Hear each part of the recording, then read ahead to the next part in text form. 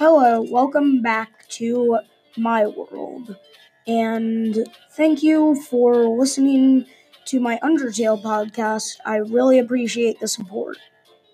So, anyway, it's nice to be back after a few weeks away. I have a special episode for you today titled Our Week in Minnesota Studies. In this episode, I will share short stories from a variety of topics. What it's like learning Dakota, the U.S. Dakota treaties in Minnesota, and the mock court trial we had in class. Sit back and enjoy the show.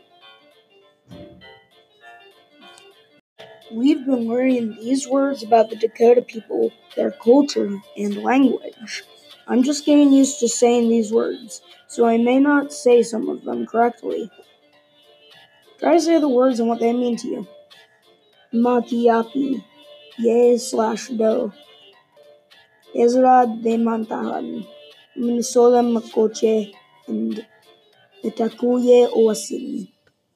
The Dakota's special relationship to the land. The Makoche Makoche is a part of the word Minnesota Makoche, and that is what Minnesota was named before we came here. Why would it be difficult for the Dakota people to believe that land could be owned? Well, they probably thought that land shouldn't be owned but used for other purposes, not just so that people could own all the land they wanted. What it's like to learn a new language? Well, I've learned a bit of Spanish, and so far, it's pretty hard.